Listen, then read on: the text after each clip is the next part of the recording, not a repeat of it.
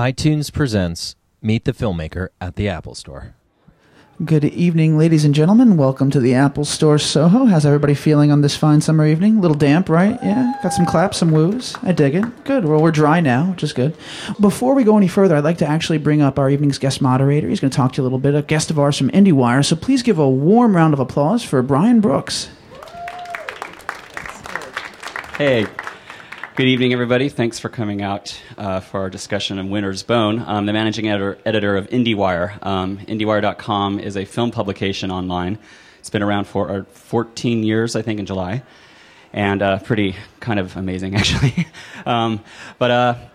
We cover North American independent film. We cover foreign film. Go to festivals around the world, so I hope you'll check it out if you haven't had a chance to do so. One of our favorite films to come out of this year's Sundance was the subject of today's discussion, Winter's Bone. The film not only had a great word of mouth among festival goers, but it probably got, probably any filmmaker who was just thrilled to be at Sundance to begin with. And then it happened to win the Grand Jury Prize, which was just amazing.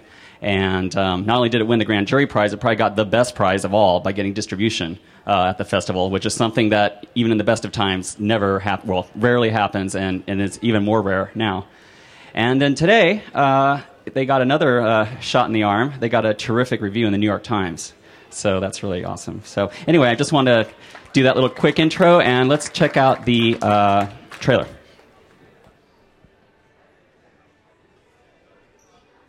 Way down in Missouri where I heard this melody, the old folks were humming, the banjos were strumming, so sweet and low. Mike Satterfield, A1 Bonds. What is it you want? We hold the bond on Jessup Dolly. He didn't show for court. That ain't no run. Jessup signed over everything. If he doesn't show at trial, see, the way the deal works is you all gonna lose his house here and got someplace to go. I'll find him. Girl, I've been looking. I said I'll find him. His in-law was out here hunting Jessup. You know where he's at? I wouldn't tell him nothing if I did. I really gotta run Dad down to get him to show. You ought not do that. Dad's your only brother. I don't know where he's at, and I ain't gonna go around asking after him neither. Who might you be? I'm Ree. My dad's Jessup Dolly. You ain't here for trouble, are you? I got a real bad need to talk to him. Talking just causes witnesses. How long before we get kicked off our own property? I reckon y'all got this place about another week. The law found Jessup's card. Somebody set fire to it. He wasn't in it. Do you know there's people going around saying you best shut up? People you want to listen to. Get out of the truck, put your hands where I can see him. Is this gonna be our time? There's stuff that you're gonna have to get over being scared of. Get off! Don't hurt my sister! Get in the house!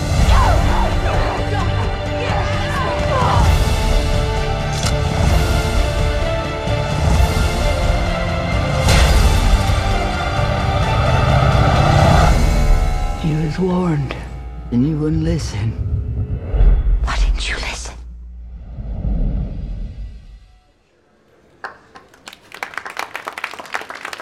Ladies and gentlemen, please welcome Deborah Granick, Jennifer Lawrence, and this evening's guest moderator, Brian Brooks from IndieWire.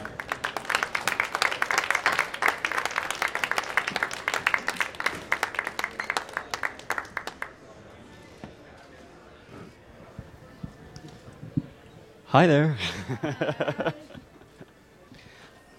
Deborah, this wasn't your first round at Sundance either. In fact, you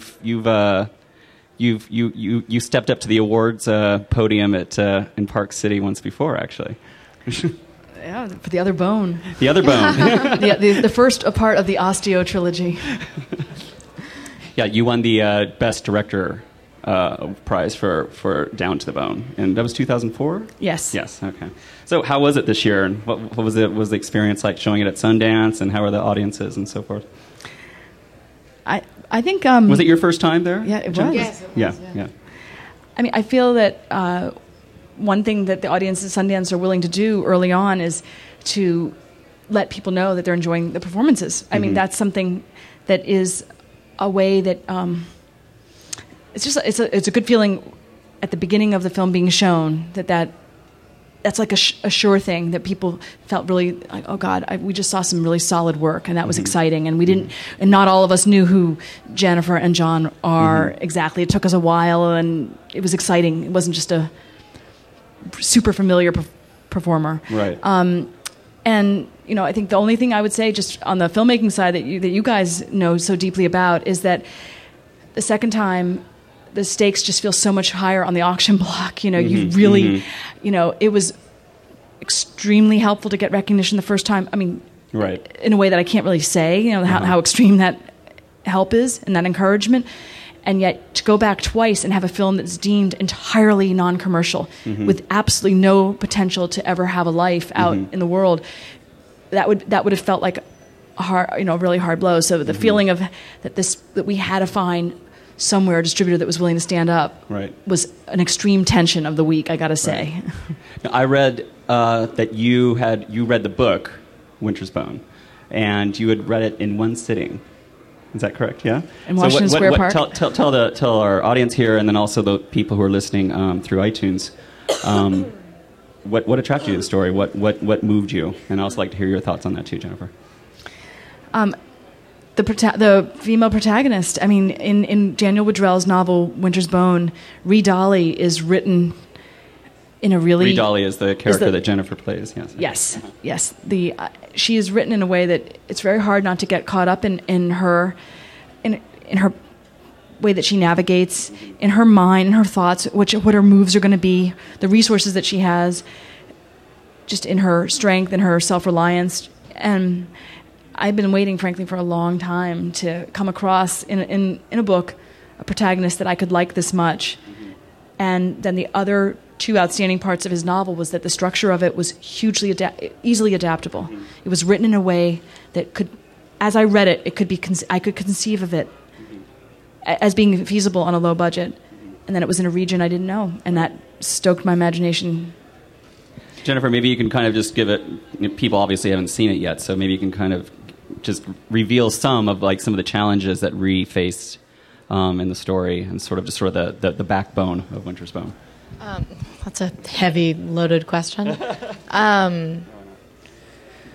She faces a lot of challenges that are far, far more than anybody her age should be facing. Her father is missing, and she has to find him, or her. Should we answer it together? What? She has to find her father, or her home is going to be taken away, and she has two younger siblings to raise. So she has to find him amidst a drug-ridden family, and doesn't take no for an answer and gets into a lot of trouble. So what did you guys do as far as getting to know the characters themselves? I mean, obviously, you said that it's an area that you weren't familiar with, and obviously, as a filmmaker, of course, and a storyteller, you want to get to know the characters even before you pick up that camera and so forth. So what did you do as far as tackling obviously you read the book, you loved it, but as far as getting to know them more deeply, what were some of the things that you did?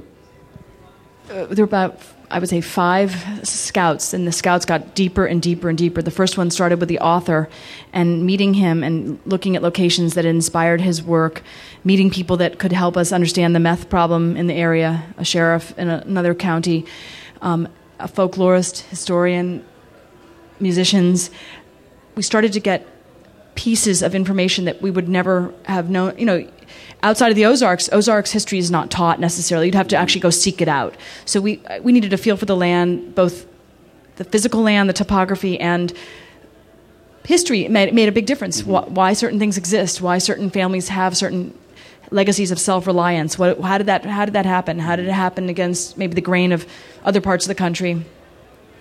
And it was also important to extensively be able to look at people's homes and the details of their daily life. So each visit was an attempt to get access, to meet someone, a local fixer who could then translate for us and help us actually take these visual notes. The DP, Michael McDonough, we would almost be taking like a visual diary. Every visit would be these studies of what the houses look like and could they be used, could we match them to the houses that were described in the book?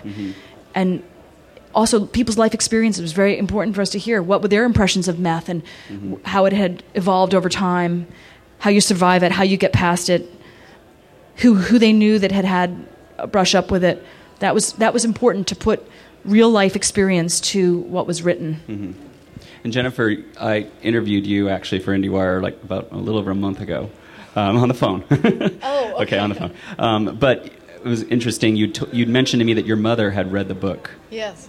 Before any of this had ever come up, and maybe 5 years before. Maybe you can just kind of reveal the story about that, because I thought that was so interesting about how you said your mother said you have to do. Oh yeah. Well, it was now 6 years ago. She read the book and she was like, "Jan, if they ever make this into a movie, you'd be perfect for it." And I didn't listen to her because she's my mother. And then 5 years later, I was like, "Remember that book?" I'm doing it. So yeah, I know she was right. And it was interesting too, because you told me that you had really pursued like a psycho. You can try to sugarcoat it. But she is a very subtle psycho. Okay, she was having those emotions. She only revealed a very small fraction of them to me and Anne Roslini, who was casting the film with me and produced the film and co-wrote the screenplay. Anne and I, it registered that she was committed and was absolutely willing to show up and then come back across the country and meet us again. And that meant a huge deal, but we were not privy to the actual psycho thoughts that you were experiencing, because you acted. That makes it sound so much worse. I was just having psycho thoughts. I auditioned for it twice in LA, and then they said I was too pretty for it, so I flew out on a red eye, which will take care of that, and flew to New York and showed up with icicles hanging off my eyebrows, and auditioned again, and it was hours. I mean, we spent hours just talking and doing improv and doing everything, and I my psycho thoughts were brewing, and then eventually I got the job. And that allowed us to ponder the phrase, "Come the nut cuttin'." Come the nut cuttin', yeah. We didn't figure out what that was until while we were filming, because we had trouble with some of the sayings. And so I called my dad, and he told me what it meant, castration. So we got that sorted out. I mean, this part of the world actually isn't as foreign to you as it probably was to Deborah going in. Is that fair to say, or not fair to say? Because you grew up. I grew up in Kentucky. Well, yeah. I mean, I I grew up in Louisville, so I didn't grow up in the conditions of that, but I did grow up in the South, so I was familiar with the dialogue and the accent, and it's all stuff that I've seen. It was definitely more helpful than being from New York. Yeah. Right. What drew you to Ree? I mean, why did you pursue it like a psycho? I thought it was the best female role I ever have seen, and I love that she doesn't take no for an answer, and she has a stubbornness that I felt like only I could possess. I don't know. I just loved it. And then once I met Deborah, once I met Anne, and I heard their ideas, and it was such a beautiful script. I really just fell in love with all of it. And where in Missouri did you guys shoot? We shot in the two counties between Springfield and Branson in southern Missouri, Taney County and Christian County. And how long were you there? And Taney is basically abuts North Arkansas, so it's really at the bottom of the state. And how long were you there? We were there, the shoot was 24 and a half days, and we were there 6 weeks prior for official pre-production, and then we had in the 2 years prior to that, the 6 or 7, I mean, it depends on when you start production, how many scouts. I mean, there was a scout right before, so these several trips over the 2 years before. So all in, I think we certainly got to know the coordinates of where we shot fairly well over these repeated visits. We saw it in all different seasons. Though we always knew it needed to be a winter film, we did see it in its glory in spring and in its luscious summertime.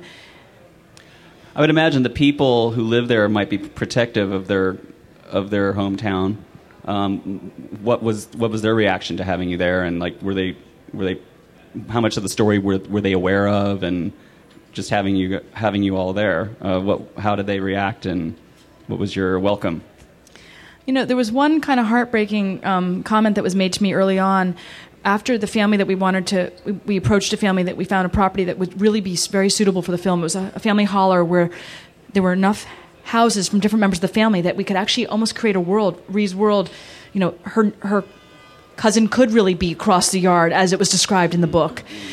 And the property owner turned to me, and she had read the book and said, the only thing that feels so upsetting is that, does it have to have meth in it?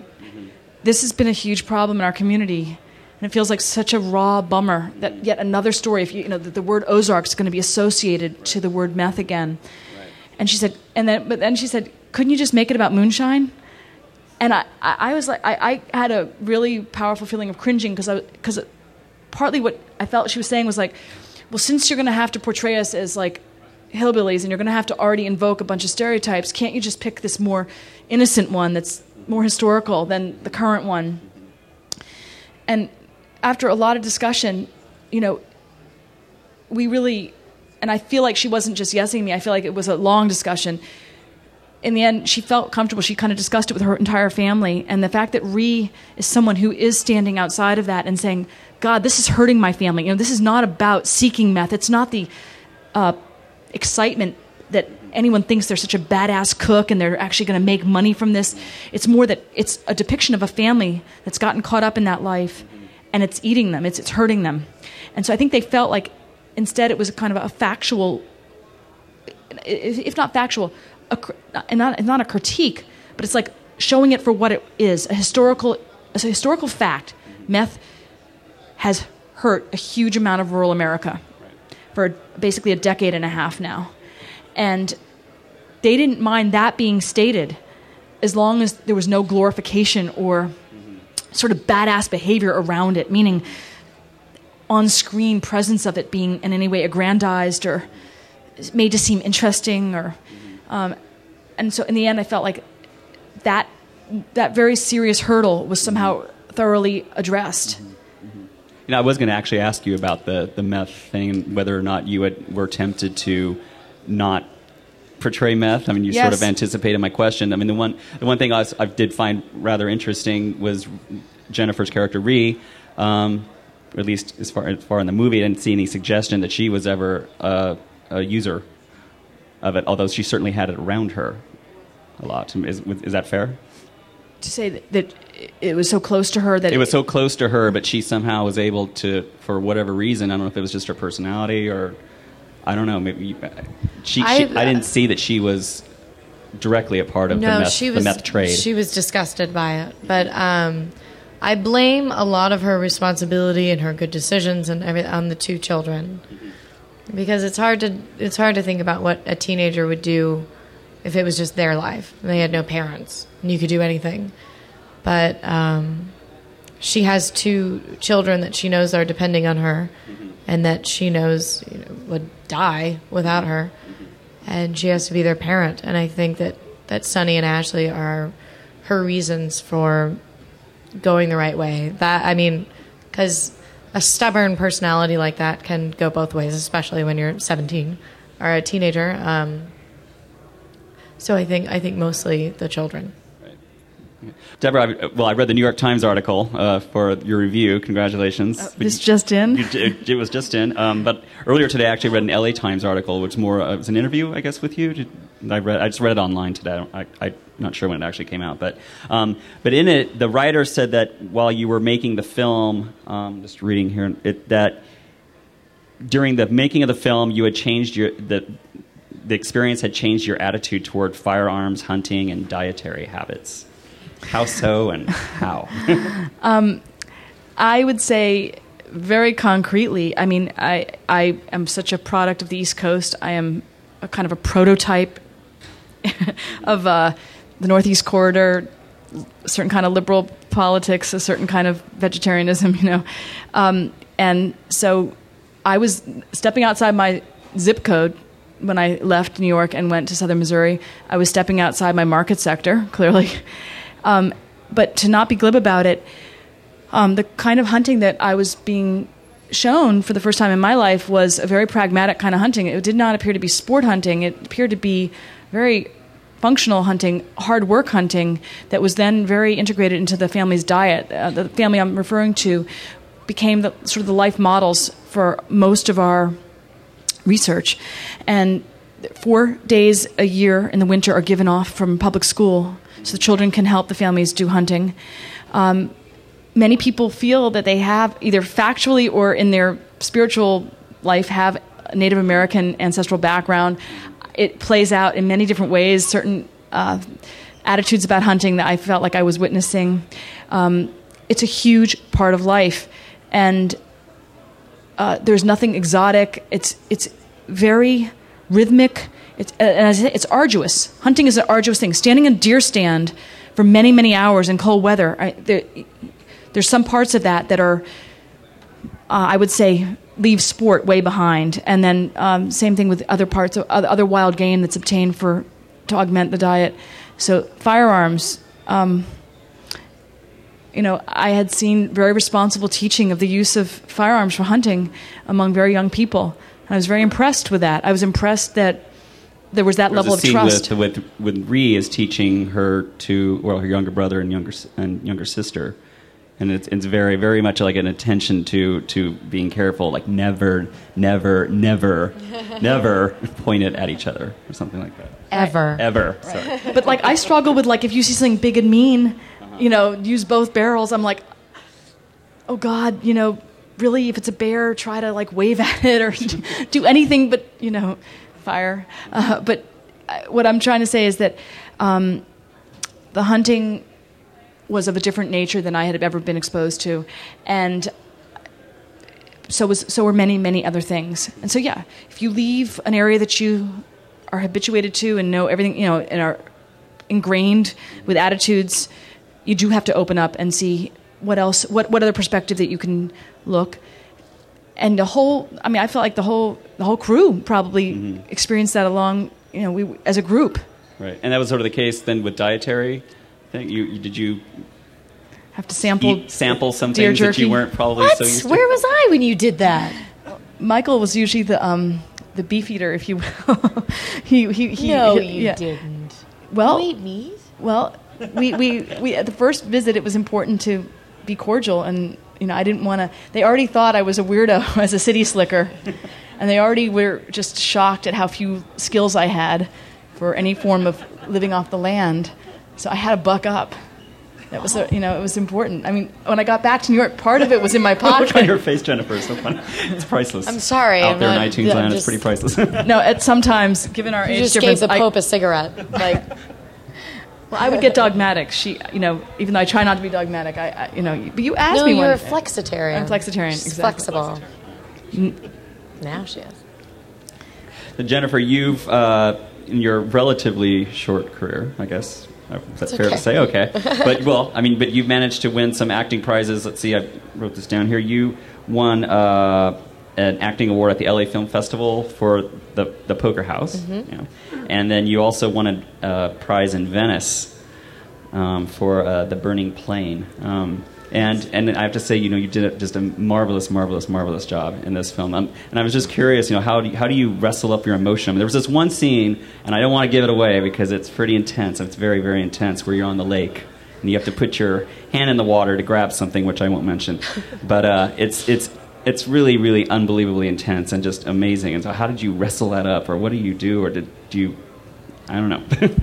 It's very hard to explain, and most of it's instinctual, so it's hard to put into words. I'm not a method actor, so I wasn't. Yeah, it's hard to explain. And the more I talk, the more I'm gonna I might watch this later and cringe. So it's hard to explain, and it's mostly just kind of instinctual.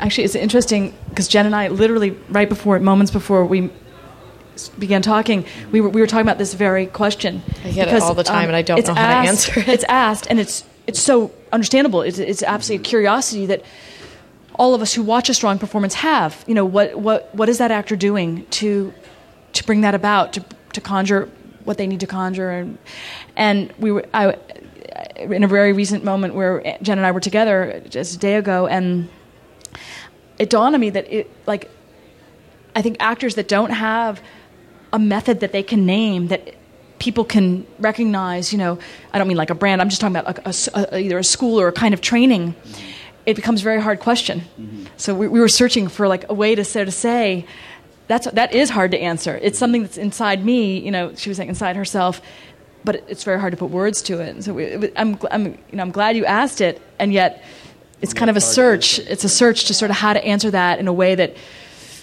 doesn't feel like she's forced to like explain something that is hard to put in words. So I'm joining you in that. We're still trying to find the answer, as you can see right now. But acting is something that you long wanted to do. Is that correct? It wasn't. Not until it became a possibility. I mean, I grew up in Kentucky, so that it was never really a possibility. I mean, I was always an actress. I came out of the womb like da da da da. But yeah, it wasn't until I was 14 that I read my first script when I came to New York on spring break, and it's a long story, but and it was the first thing that I've ever fully understood, and I just felt like, I wasn't a good student, I wasn't a good athlete, I wasn't really good at a lot of things, but I understood this and I understood that, and it was the first time I was ever told I was like the best at anything, and I just had this feeling I had to do it. So that was late. I mean, it was almost 15 or something, but I was always, acting and crying and sobbing and then laughing. Like, I was crazy. So it was meant to be.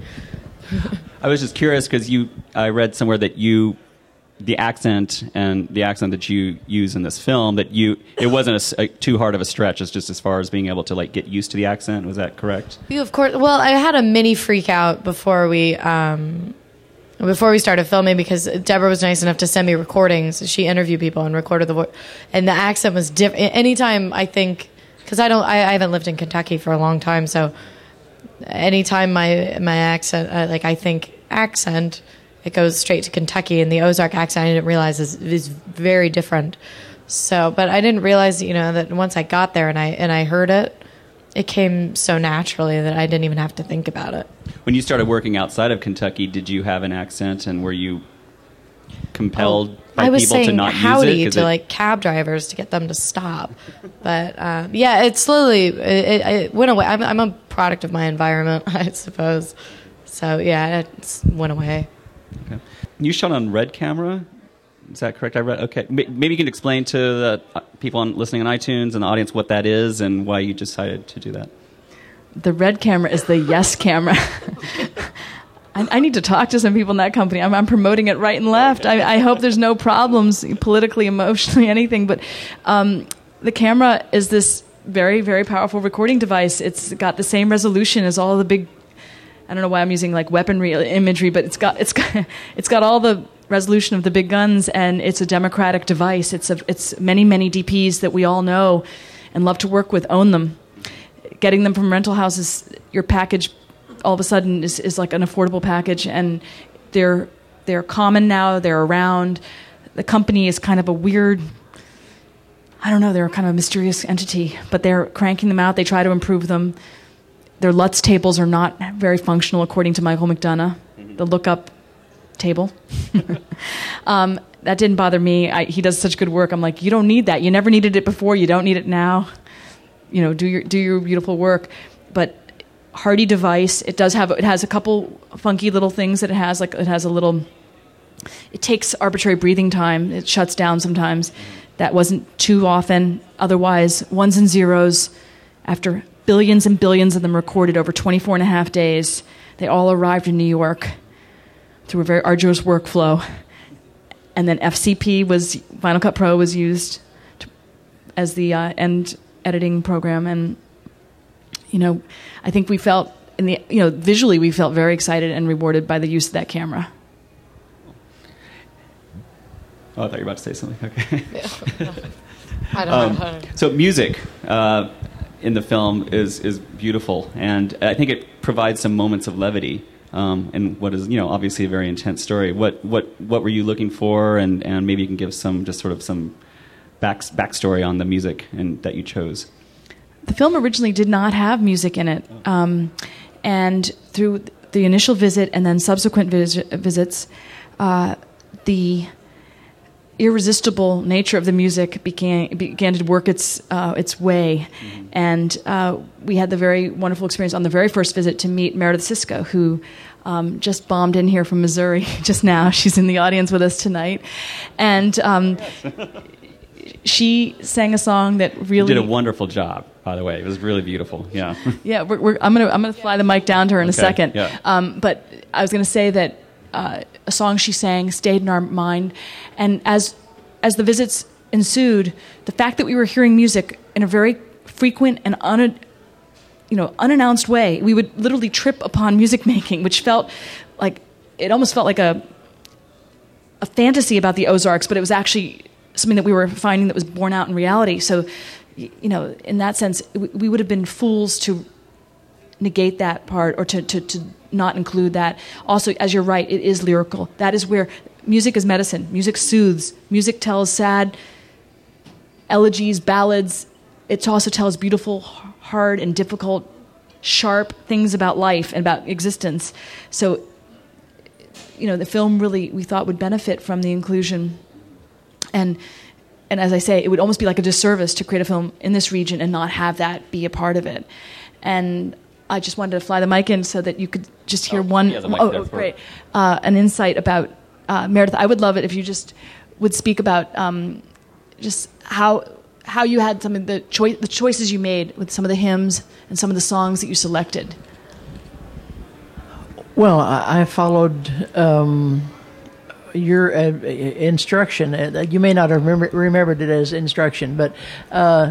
They would call and say, we need something like a hymn that's kind of sad and speaks to the situation, and then tell me the situation. I said, well, what about farther along? They said, well, we've not heard that. So I'd take up my Zoom recorder and sing it into the recorder, and then send them the MP3 file, and I did the same with Missouri Waltz. They wanted to know what it sounded like, and I said, well, first of all, it sounds really racist. And they said, well, could you fix it? And I said, well, maybe. So I got it up on the computer and started messing with the words and taking out the things that were blatantly offensive. And it came up with something, and I picked up the Zoom recorder and sang it into the recorder, and then converted that WAV file to an MP3 for people. I converted from a great big file to a little bitty one that I could send on email.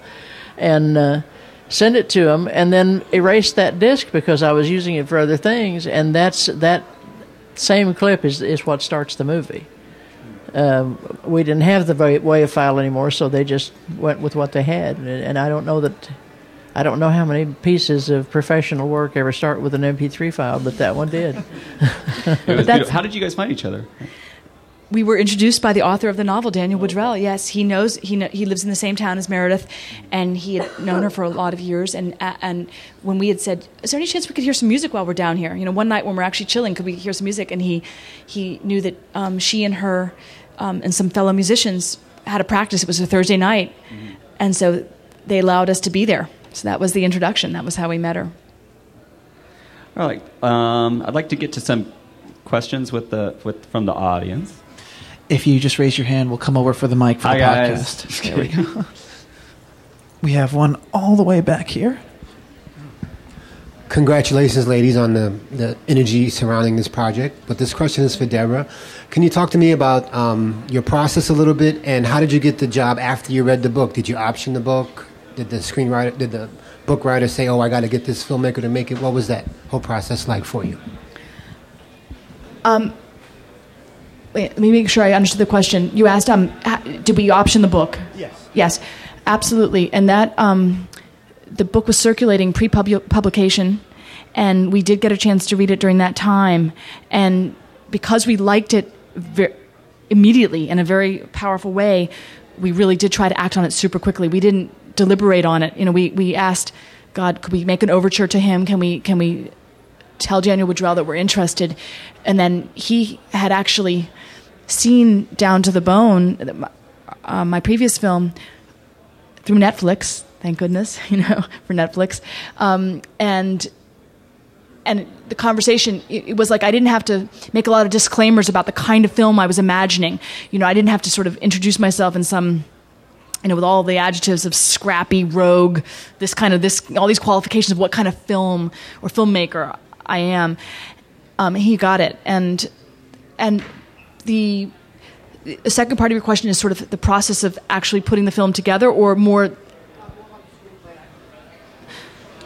so about the screenplay. How long did it take to write? Did the writer like your first version? Did you go back and forth? That whole thing. I co-wrote the screenplay with Anne Roslini, who produced the film, and the writing of that screenplay was very quick. The book is written in a very taut way already. The structure was there, and that's like my weakest link. I'm such a slice of life person. I'm such a daily life person. I can watch a film. I can watch the kind of European film where people prepare meals in real time and do a lot of really daily life things. I have a huge patience for that. That is sort of my proclivity. And here I was with a book that had like really well done structure. So that alleviated some of the, I feel like the really arduous and confounding part of screenwriting for me, which is making sure the structure is really sound.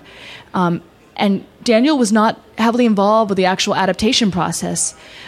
We had interesting discussions. Sometimes we would call him to actually confer with him if we didn't understand something. But in some sense, he knew, and we'd already told him that our adaptation would be very close to his novel, which it is.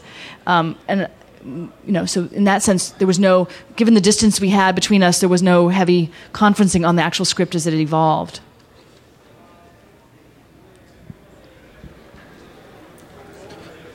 We have another one right over here in the second row. My question specifically, it's also to Deborah, but it has more to do with the preparation of your actors when it comes to different roles that you have in your films. Like, how are you as a director when it comes to the relationship that you have with your actors? When it comes with how I work with them? Yeah. I think this is something I learned early on, but it was definitely taught to me. It's not something I knew. This was instilled in me through different settings where I did get a chance to experiment with scenes and do direct scenes and workshops and whatnot. And that was, actors come with so much that the first, not assessment, but the first steps are just to already see what they're bringing. And when actors have put a lot of thought into something or are passionate about a role, it's already 97%. Because you can't, a director can't extrude that from someone. A director can't make someone like a role or be interested in a role, can't make someone be interested in a certain kind of other person's life experience. That has to come from them. So what I feel like a lot of what I do is, sometimes I feel like a director has a very powerful relationship with the editor and with the editing room in mind. Okay, sometimes when the scene's going really well, you do get greedy. Okay, so you've got a safety. You've done a safety. And then sometimes in a good way, you're like, let me also get a variation. She did this with her eyes in the first 4 takes. Let's try one where she absolutely averts her eyes and won't look at him. So it's like, it's sometimes you don't have a good plan and you feel raw. You're standing there and you're not sure what more the scene needs or what it could be different. And then also cultivating the sense of when is it just right? When do you back off and leave it and just say it's working as is? And to muck with it would be to wreck it. So, I feel like every scene, I've never felt relaxed during one scene ever, except maybe the lyrical stuff between you and the children, where like whatever way it jumped, it was going to be good. You've got these great ingredients. 3 people under the age of 20 with real tasks to do. It's going to be good, and so I would say that I guess what I'm trying to say is that it's not like I develop a system that I can use and deploy each time. Each blocking is different, and the circumstances. We were in some very squishy spaces.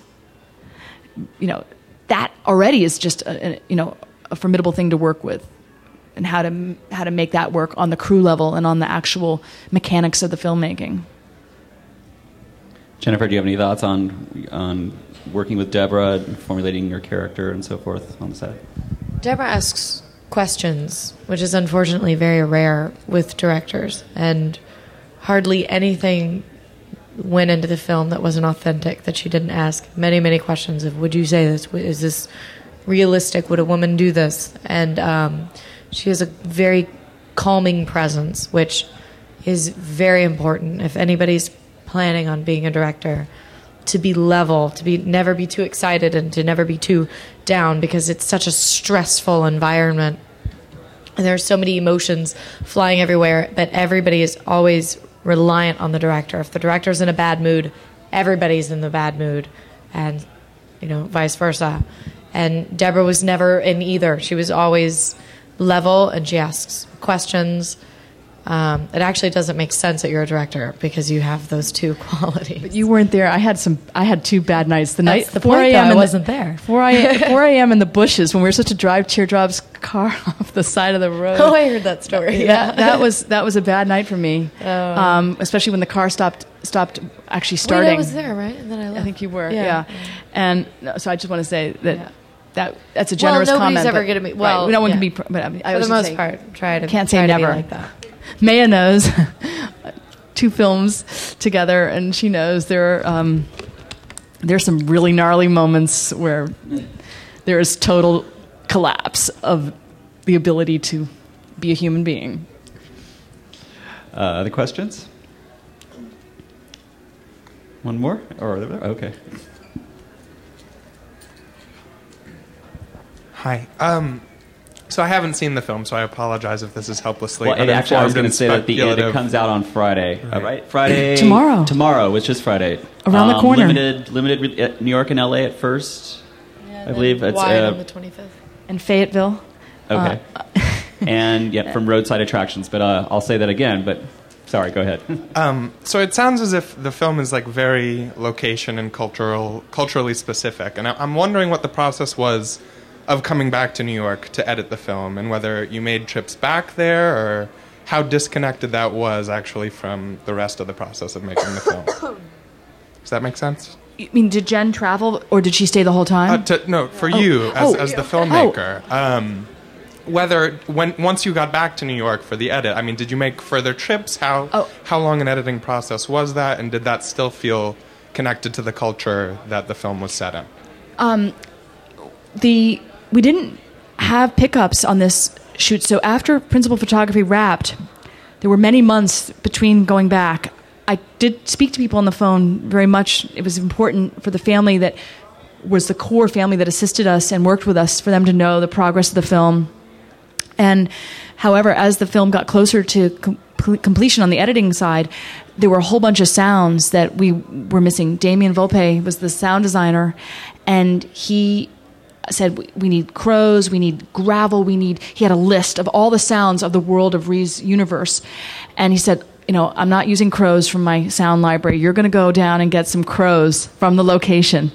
And we had a few lines that we had to get. We had animal sounds of all kinds, gunshots we needed.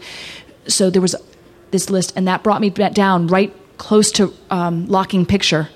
And we went down, just me and a sound recordist, and one of the producers of the film went down, and we were able to get those sounds. And that was it was really rich to touch base after having not been there. And then we have been there since. We brought the film there in last month, in the middle of May. But there were disconnects by coming back in New York, absolutely. And we felt like there couldn't be too long an interval between these trips. And then when they were long, we actually had to write letters to quite a few of the families we were working with, just to really promise them that we weren't just blowing smoke, that we were going to come back. I saw there was another question. Or did you have one?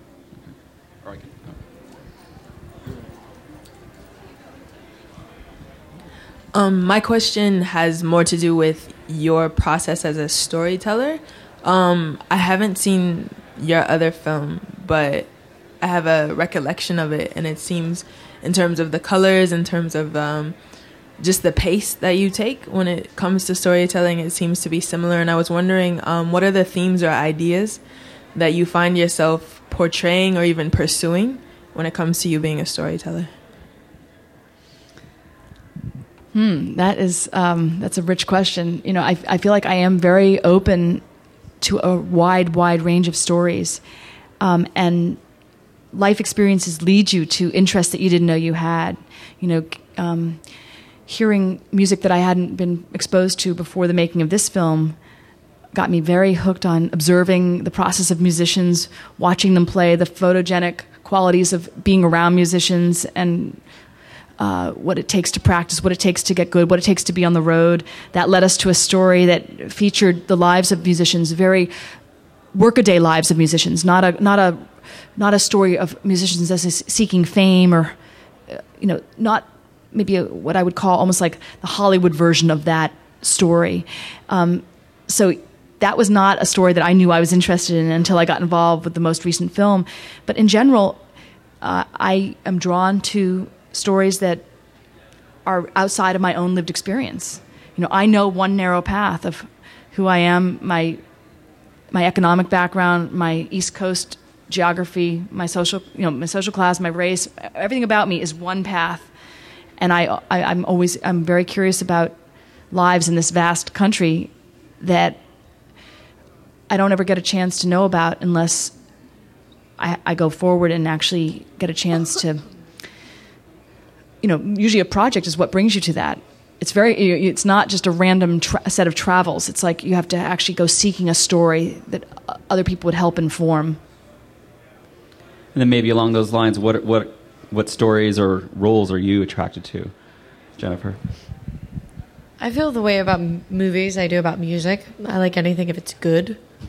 Yeah, it's a pretty short answer. I mean, I really don't prefer one or the other. It's just, this was a good movie. Great. I'm just kind of curious what you guys have coming up. Also, I think I know that you're working on a film with someone named Jodie Foster.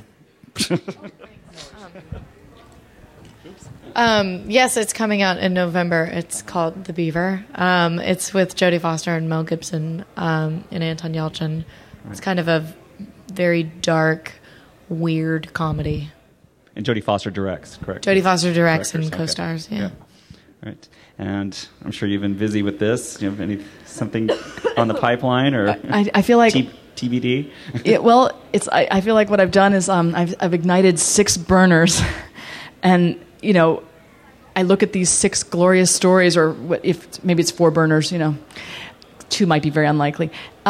And I'm having trouble figuring out to put some either in Tupperware for a minute, and focus on one.